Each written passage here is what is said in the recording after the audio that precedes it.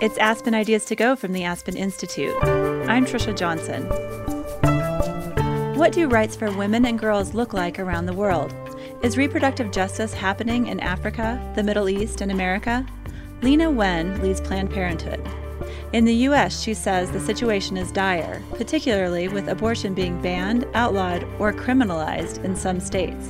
When others have made our health and rights a political game, when they are attacking it not because of medicine or science, but because it's about power and control, then it's our obligation to fight back with everything that we have. Wen is a physician. She joins other doctors for a conversation about the battle for reproductive rights. Aspen Ideas to Go brings you compelling talks from onstage events hosted by the Aspen Institute. The Institute is a nonpartisan forum for values-based leadership and the exchange of ideas. Today's discussion is from Aspen Ideas Health. In 1973, abortion became legal in the United States with the landmark Supreme Court case Roe v. Wade. Now, new cases may overturn or erode legal abortion, says Wen, if they reach the Supreme Court. For some, it's already a post-Roe reality with one abortion provider in 6 states, she adds.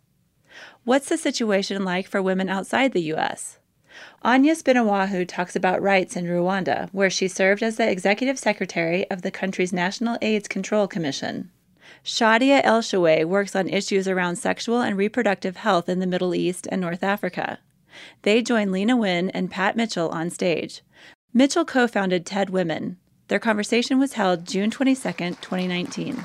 Here's Mitchell. Good morning, everyone. Welcome to the front lines of a war over who controls women's bodies. Herself, her church, her community, her government. This is a war that's been going on for centuries, and suddenly we are once again on the front lines. Actually, one of the characteristics of this war is that from time to time, we feel like we've negotiated a peace, a truce, and reproductive rights are secured in certain parts of the world, and reproductive justice a right for every single woman in the world.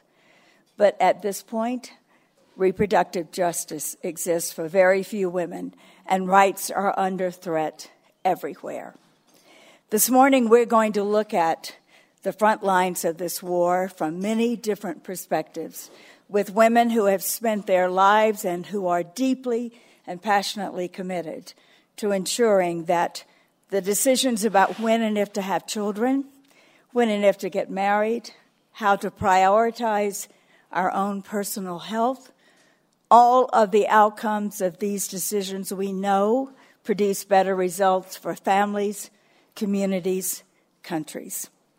Please join me in welcoming today's panelists. These accomplished doctors' full bios are online, and I do recommend that you read them because what they have been doing and what they continue to do are the kind of credentials that will give us all hope that while we are at this flashpoint in the war again, particularly it feels that way in the U.S., sometimes I feel like I'm watching The Handmaid's Tale play out in real life. I am comforted by knowing that these 3 women are where they are, fighting to secure reproductive justice.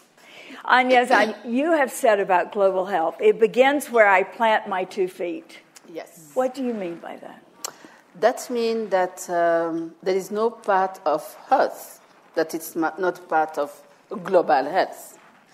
And that means also that the biggest problem we face at different level of socioeconomic development, at this different level of access to education and sophisticated care, the problems are the same. And the one we are going to talk today is one of really we are sharing commonly.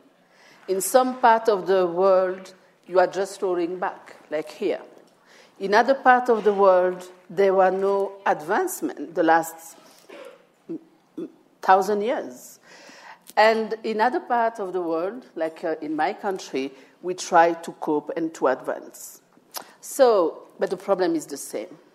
The right to reproductive health, the right for women, to have a professional life, a community life, a family life, at the measure of her will. It's the same everywhere. And I want to return to what lessons you have learned in Rwanda, which has made it widely regarded as one of the safest places for a woman or a girl to grow up with access to health. So what we did in Rwanda, I have learned something. If people were so afraid to not have children when they are at elderly age for multiple reasons, diseases, accidents, war, any type of violence, that they produce children. I had only 2. I have 2 children, girls, they are ladies now. But when I came back in Rwanda, everybody was pushing me to have other children. And they said, are you crazy? I had 8 and remain only 2. You will die alone. So that's mean what I learned. If you want a woman to exercise a right to the size of the family she wants, provide her with peace, security, access to health, and keep the children she decides to have alive. And that was my mission. And as Minister of Health, you put policies into place that secured that, and we'll return to what the University of Global Health Equity is doing to ensure it as well. So Shadia, you join us from work on the front lines in a region of the world where we often are less informed. What are the battlegrounds for Arab women in this reproductive justice war? Well, that's a very interesting question, and I'm very happy that I'm addressing this audience in this early morning with a very hot topic about sexual and reproductive health and rights. And to be honest, in the Arab regions, there are many factors that shape the ability of women to have agency over their bodies and to have access to family planning or reproductive health choices.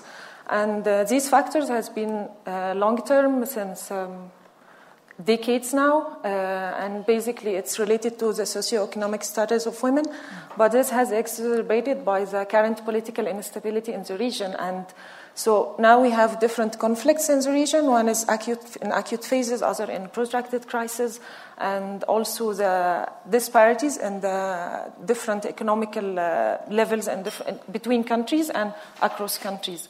But the most common factor that has not been changed for decades now is control of cultural and religious misconceptions regarding women's rights and regarding women's ability to control their bodies. And these cultural norms actually affect the decisions of healthcare workers to provide care for women, what type of care and to whom. So I would say that the most important or restricting factors that prevent women from addressing their needs or accessing their needs is the behaviors and the attitudes of healthcare workers. And I can give you an example of that. Do. Yeah, between 2 countries. One of them is my country, Egypt, where there's this healthcare worker. She's a gynecologist working in a very well-equipped clinic, and she had good training with IPPF, where I belong. And she has this value clarification and attitude transformation training, so she is very well-equipped to provide the service for a woman in need. And this woman comes from a rural area to the clinic and asks for a service. She wants to have an implant. And the doctor didn't approve her request because she didn't have 50 Egyptian pounds to complete the fees of the service. Although we have a fees exemption policy in the organization. On the other hand, so this woman was prevented based on the decision from the doctor to access her right to have a contraception. On the other hand, in one of the conflict zones, but I wouldn't name the country now for security reason for the healthcare providers, there is this healthcare worker. She is a social worker who is a very genuine activist, and she travels every day to the mountains carrying contraceptives, smuggling contraceptives along her body, rubbing it, covering it with her clothes, not to be caught in the checkpoints, and travel all over the mountains in order to reach women in need for reproductive services. And it was for me, it was mind-blowing. Like, when I was hiking the other day, the mountains here, I was thinking about this woman, how come she was bearing all this physical activity? How come she's bearing all these insecurities if she is getting caught by any of the police officers who are searching for women who are, for example, supporting reproductive health? And she just bear all these difficulties in order to enable women to have a choice over her body. And when I asked her, why are you doing this? And she said, because this is my job. I'm here to help other women to have access to their choices and to be able to choose the future of their life. Right. Thank you for those very specific examples of how women are taking these extraordinary personal risks to go against government, church, religion, community, to secure that other women have access to their health needs. Leana, you took over Planned Parenthood at a very interesting time. It's a good word. May you live in interesting times was a comment, right? And when it feels that reproductive justice is under the greatest threat ever. And you have moved to those front lines very quickly, and I know that you can share with us some of the consequences you're seeing for the legislations that are being passed. I mean, the battleground is now everywhere. But I'd like you to start with one of the comments that you made recently, which gives me an insight into the way you're approaching this work. Which is, you say, people say to you, Planned Parenthood is about this. Stay in your lane. And you say, it's about everything. Say more. Well, I come to this work along with my colleagues as a physician. And everything that I do is centered on my patient, on the person who comes to me. And when I look at the patients who come to us in Planned Parenthood and their stories, nobody is one thing, right? It's not like somebody comes in for birth control and that's what's written on their head, birth control. That person who's coming in requesting birth control may also be a victim of intimate partner violence, may also may be facing food insecurity, may not have a place to live, may not have health insurance, may not have gotten treatment for depression and anxiety and diabetes and all these other things too. And it's not just our job, but I would argue our obligation as providers to meet people where they are and to take care of the whole person. And that, in fact, is what Planned Parenthood does every day. I mean, when we look at the stories of patients who come through, the stories all sound like this. I came in for A. In addition to A, I got B, C, D, E, F, G. And that, to me, is just good health care. 1 in 3 women in America have come to Planned Parenthood for their care. We also are proud to serve millions of not only women, but men and non-binary people and all people. And that's the type of care that we're proud of. And I think that's what we need people to understand about the work that we do. Yes, we are very proud to provide sexual reproductive health care, which is health care. We're very proud to provide cancer screenings and STI tests and birth control, and yes, safe, legal abortion care, because that is health care. We also provide so many other services because that's just good care, and that's what we do. And I think that's, I come to this work, and I see the patients who come through our doors, they're not trying to make a political statement. Just like the woman you described, I don't know that she's trying to make a political statement by trying to go through all these checkpoints with the contraceptive strapped on her body, or, people who are just trying to make ends meet and have their family survive. They're not making a political statement.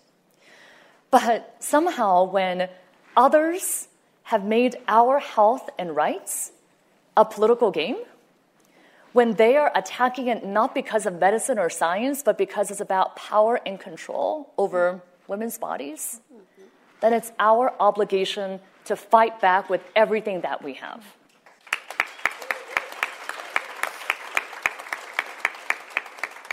And you are doing that in many, many places. And you referenced before we began this morning that there's there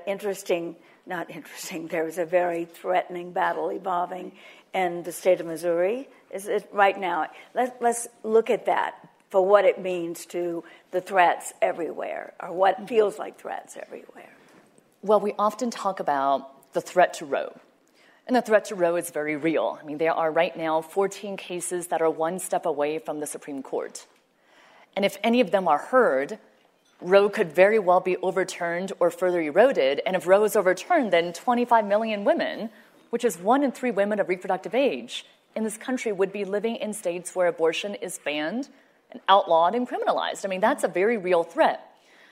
But then using the reproductive justice framework that you mentioned, we have to keep in mind that for so many people across the country, we are already in a post-Roe reality. I mean, there are 6 states now with only 1 abortion provider left. And by the end of today, Missouri may be the first state in the country to not have any health center that provides abortion care. And it will be the first time this has happened since 1974. And when I think about what our patients have to go through, so I'll give you the example in Missouri. I went to medical school there, so this feels very personal to me too, that there's already only 1 health center that provides abortion care there. And Missouri has imposed over the years regulation after regulation that, again, has no basis in medicine or science. Laws that require hallways to be a certain width. I mean, just things that don't make actual sense. Admitting privileges in hospitals that are not required of any other medical procedure. And the most recent egregious thing they did is to require 2 separate pelvic exams, 72 hours apart. So just imagine this, that you're a patient who wants to get abortion care. You have to drive in often 3 hours to go see your provider. Then you have to come in 72 hours later and get childcare and time off from work and all these, and the expense again. Both times you have a pelvic exam? I mean, what sense does that make? And by the way, Missouri also requires that it's the same physician who sees you during both of these visits. So what happens if that physician is off that day, and now you have to come back the following week to start this process all over, and by then you might be past the gestational limit? I mean, I think we need to center the woman, the patient in all of this, and think about the struggles they go through and how abortion care and reproductive health care is just siloed and stigmatized and treated as something other than what it is, which is standard health care. And changing the narrative, finding the right language to talk about this is so key, and I look forward to the input of each of you on that subject. But on the specific subject of the right to choose abortion care, for many of us in this room, this feels deeply personal, and that we can be at the brink of moving back to what were the dark ages for so many of us. It's just hard to fathom. And to recognize that it's still a horrific reality of the ways in which are the options that are available to women seeking abortion care. Agnes, I was reading about how many women in Rwanda are seeking abortion care and die in the process because of untrained professionals over the difficulty of seeking and getting abortion care.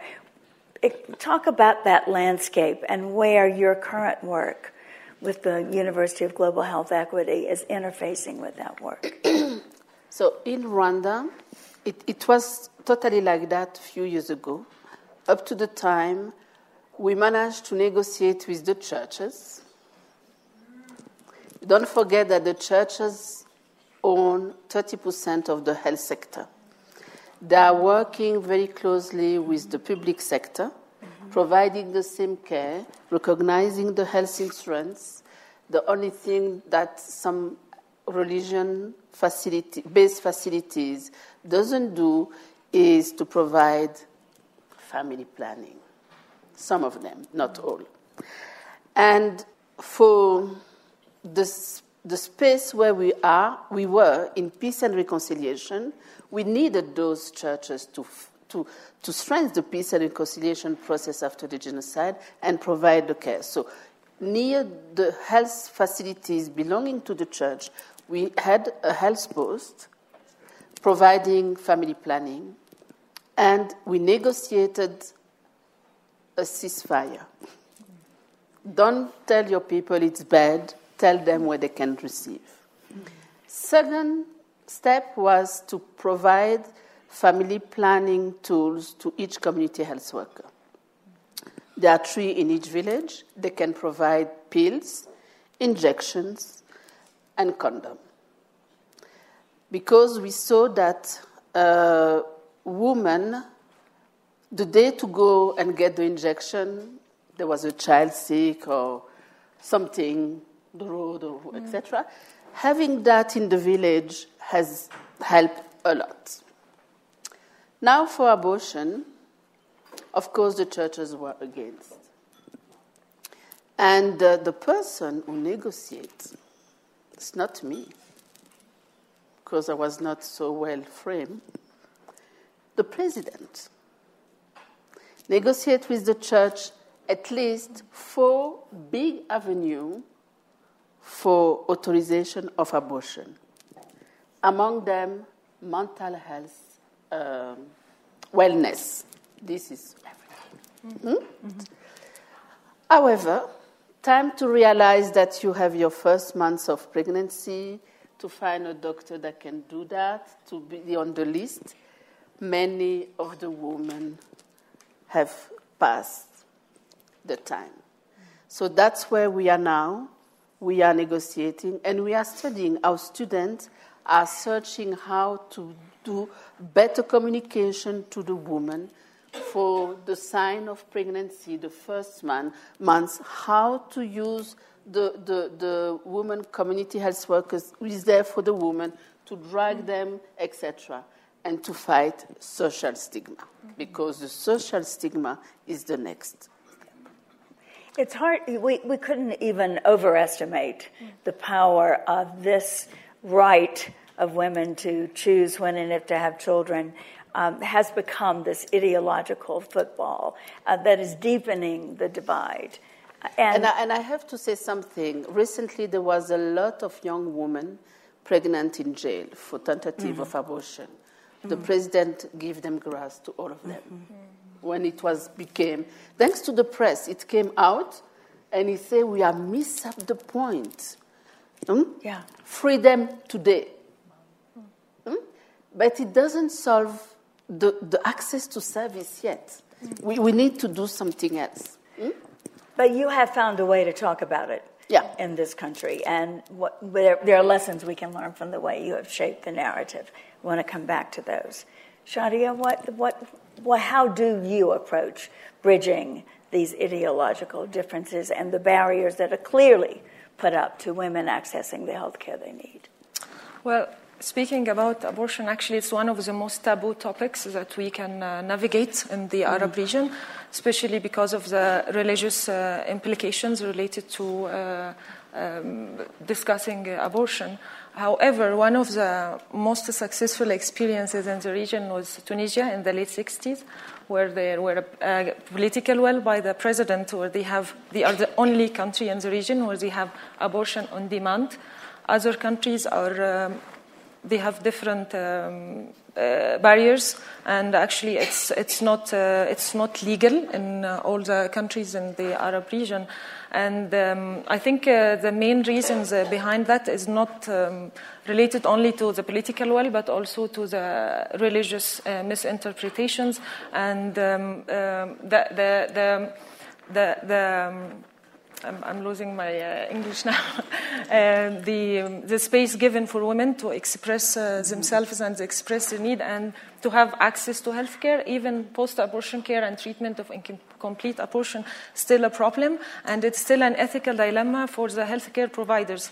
Because, for example, for issues that has legal grounds, for example, FGM is criminalized in Egypt, but at the same time it's medicalized, because people still believe that FGM is important for the honor of the girl.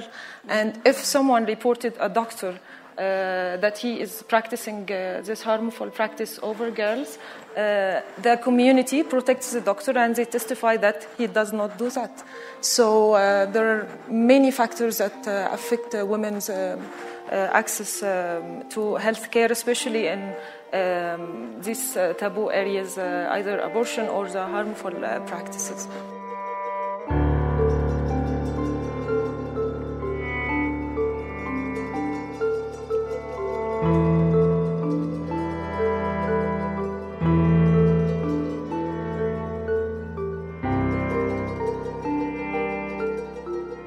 Thanks for listening to Aspen Ideas to Go. Now that the Aspen Ideas Festival is a wrap, we're excited to deliver to your earbuds a variety of new conversations. From health and human rights to equity and the arts, your favorite speakers will educate and entertain you. Subscribe to Aspen Ideas to Go or stream episodes on your podcast player. Here's the rest of today's conversation. Pat Mitchell. What is so scary, it seems to me, Leana, about where we are now in the United States is you had a kind of leadership at the top that began to change the narrative and the access. We seem to have quite the opposite. At the moment, it seems to be the leadership is further polarizing the issue. And how have you and Planned Parenthood addressed these current threats from that perspective of how do we talk about this? How do we find the language that bridges the differences? Yeah, I mean, it's an interesting point, and I'm not trying to make this a political conversation. I'm just here to say facts. But here is a fact that the president of this country is lying about reproductive health care. I mean, it's just true.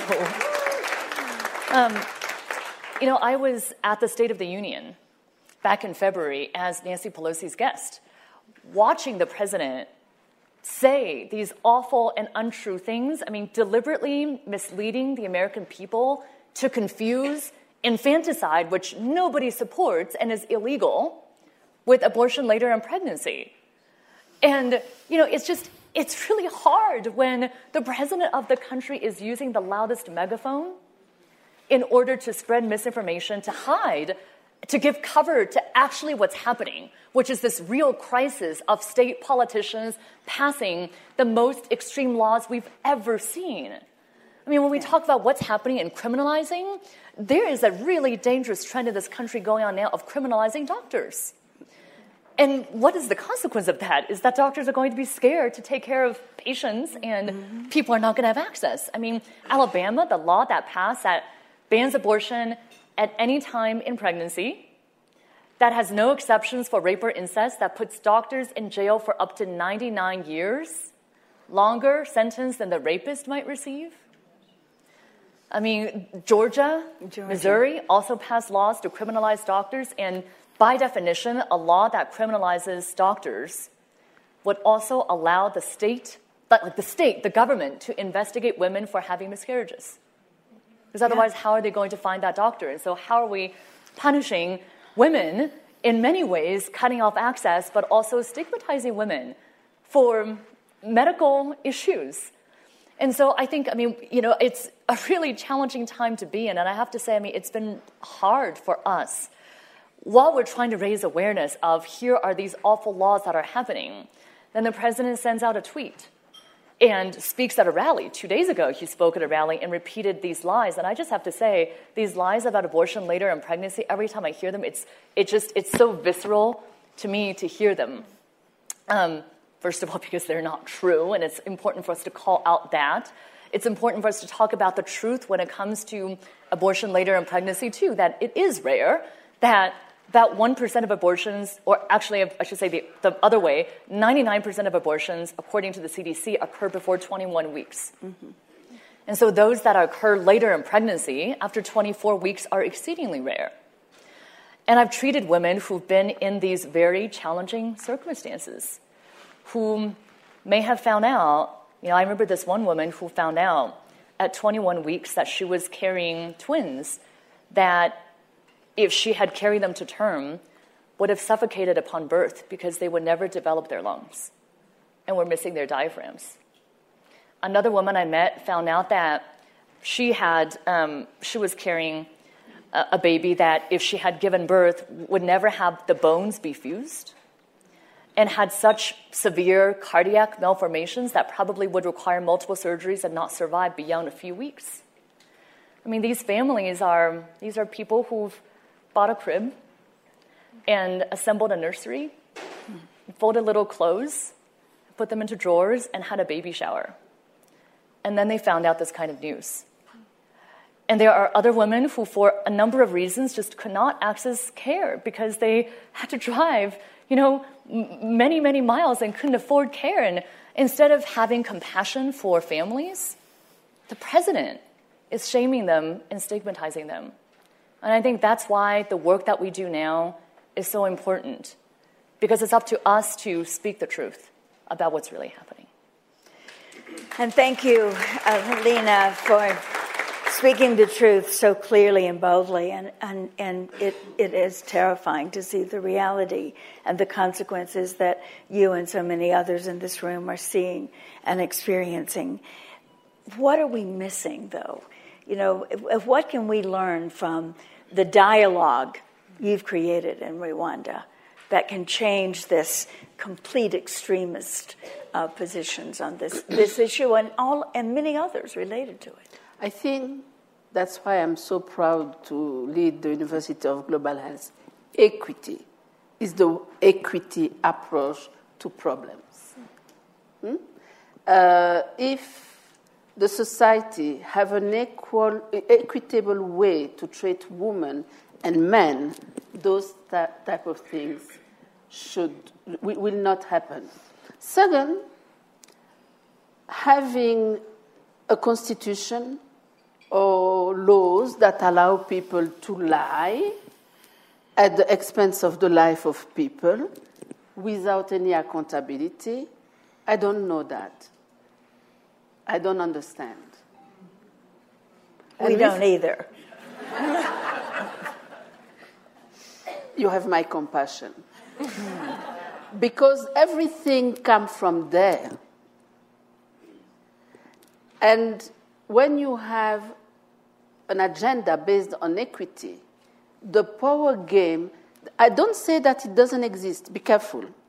We are still a patriarchal country where we try to progress. But at least you have a voice to say, this is not good, etc. At least you can say, this seems bizarre. Which student want to do her last work with me on this subject? Based on equity, an equity agenda and an accountability system. And you are training physicians and physicians-to-be who come nurses, through. doctors, program managers, policymakers, to have this approach, because it's an exercise that we need to entertain day after day. Yeah. And also, never forget, you are at that level, even you can be at the roof, at the level of development. Nothing is sure. It's a battle of every day to stay there. Without question. I'm trying to move us to this terrified place of feeling that this war has escalated to a point that, by the way, is sort of hard to explain to the generations of young people, particularly in America, the U.S., who have never known these dark ages, who grew up with birth control and access to health. But Shadia, when we saw the Arab Spring erupt and we saw the young people in that region of the world taking charge and demanding their rights, did it extend to women's health and reproductive justice? And are they an ally now in changing the circumstances for Arab women? I'm very happy that you asked this question, because I think what is projected to the media about the Arab Spring is a failure of the Arab Spring. And at some point, there are areas where women, especially women, made the front lines during the revolution. I am a proud daughter of Tahrir Square, and I've seen many women, especially doctors, during the conflict at Tahrir Square, doing their best to provide the services for people and spread awareness about the role of women in controlling or in being a part of the public sphere. And actually, we have been.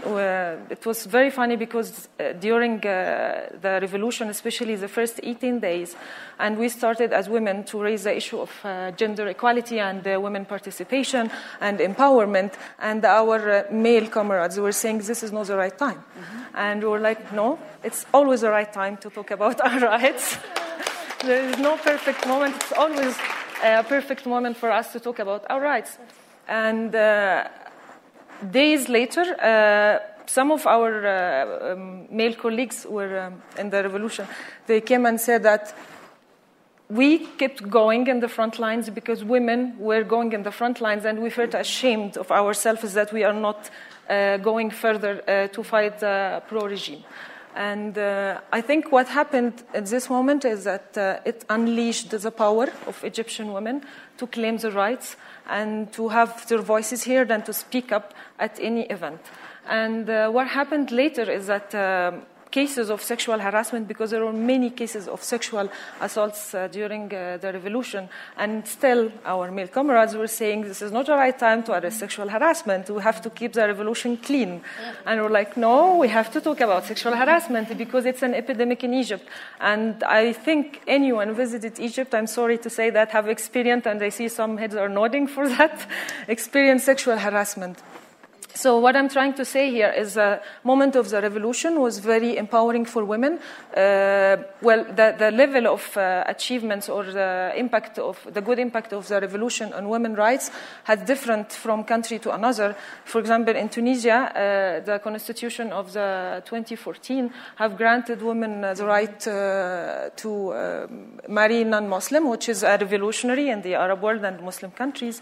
In Egypt, still we are trying. There is few progress. It's not that big, but still we are trying to do more and to rely on the movement of the grassroots organizations. But the Arab Spring was a very historical and monumental moment for all the Arab countries that are facing them. And I take this chance to salute all the Arab women in Sudan now who are trying to get the rights, and I send them all our support from here. We need a... We need a U.S. spring, right, Leana? I'm shocked that the young people aren't in the streets over this issue, and I know you are out rallying support, trying to find the right way to tell this story. What can we as a caring community do? Oh, I appreciate that, but I actually think that the revolution in the U.S. is coming, and I actually even think that it's here. So there was just a Marist poll, an NPS and PBS NewsHour poll done 2 weeks ago that found that support for Roe versus Wade in this country is at the highest level that it's ever been, at 77%. We are seeing all kinds of people stand with us that did not before. Last week, there were nearly 200 executives who took out a full-page ad in the New York Times talking about equality and abortion care and reproductive health care as part of that equality. I mean, we are seeing people rise up in ways that we have not before because of how extreme these attacks are. And actually because of this, that maybe people didn't know that the threat to Roe was real, which, by the way, we've been saying is real. 2016, we said the person who's running for president has said that he wants to criminalize women and doctors. Can we just, can we take a moment here and recognize that that's what he said? Or that he would only appoint judges for anti-women's health care, and now 1 in 10 federal judges are Trump appointees. 2018, Brett Kavanaugh, we said this is what's going to happen under Kavanaugh, and look what's happened now. The spate of legislation that we're seeing is because of these forces emboldened by Trump and Kavanaugh. So this has actually happened. We were not crying wolf. But now people know that. And I think amidst all these bad things that are happening, we also should look at what's good that's happening, the changing public momentum. Also, the fact that this year, states have passed the most number of proactive legislation to protect reproductive rights in recent history, that nearly a quarter of all the proactive legislation passed since 2011 were passed in 2019. And why is that? It's because in 2018, women and people who support reproductive rights rose up. We voted for the most diverse, most female House of Representatives. That's the most pro-choice House of Representatives ever in our history. And we, as the Planned Parenthood Action Fund, are going to be harnessing that momentum, mobilizing our voters, our supporters, and educating people all across the country throughout 2020, because we know that the American people stand with us. People want everyone to have more healthcare, not less. We want our children to have more rights than we do, not fewer. And with all of your help, and you can text no bans to 22422 as a plug, no bans to 22422. But with your help, we are going to make the wave of 2018 look like nothing more than a ripple, and we're going to take back state legislatures, governors' houses, and the White House.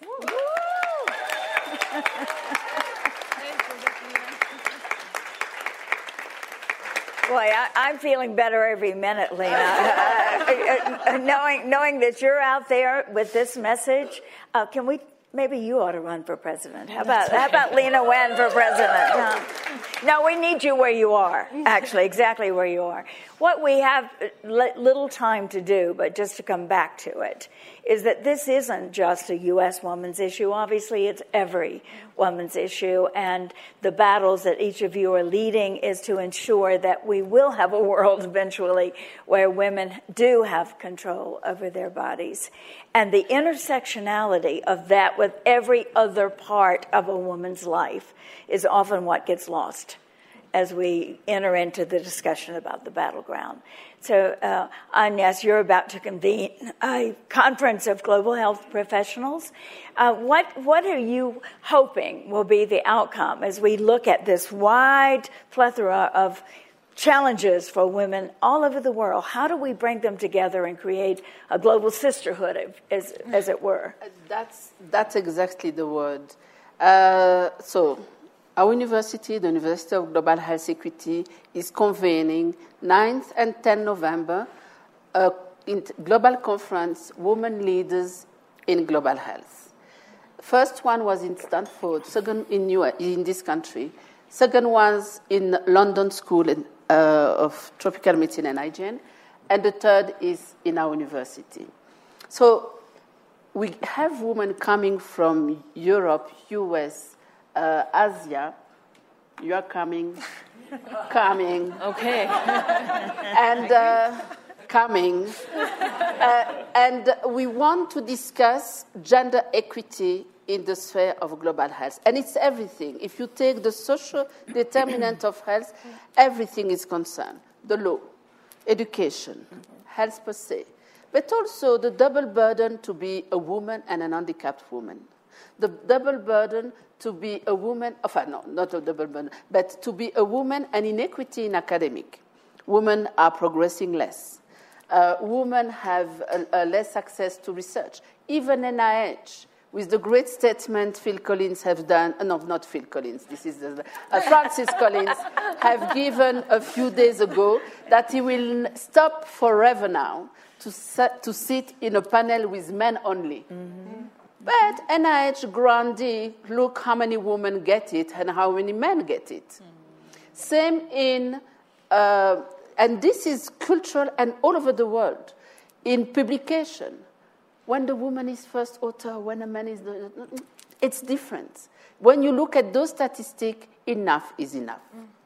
So come all in Kigali this year to discuss all this and many other topics, because we have a topic on reproductive health also.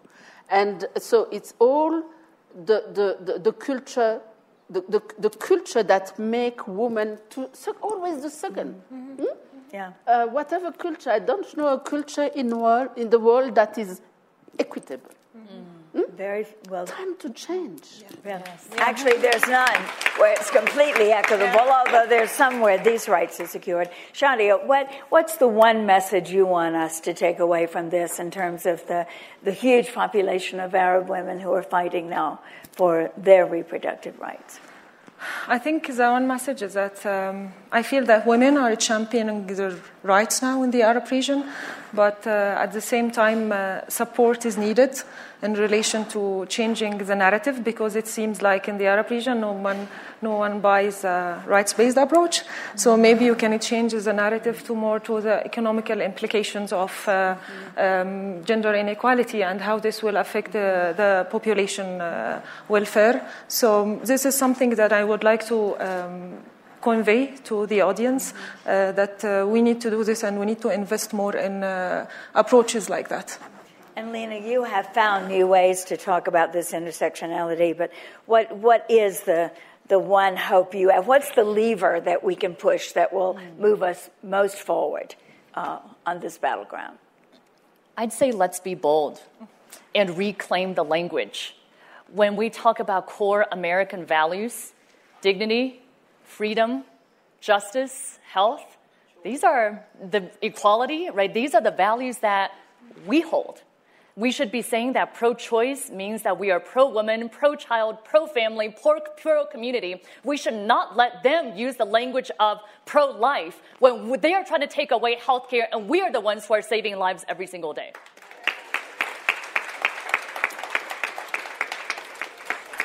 I can't think of a better way to end this conversation than to leave us all with the hope that maybe with this, what we have learned today, what we will learn over the next few days at this amazing conference will move us forward toward that reality. Thank you all for being with us.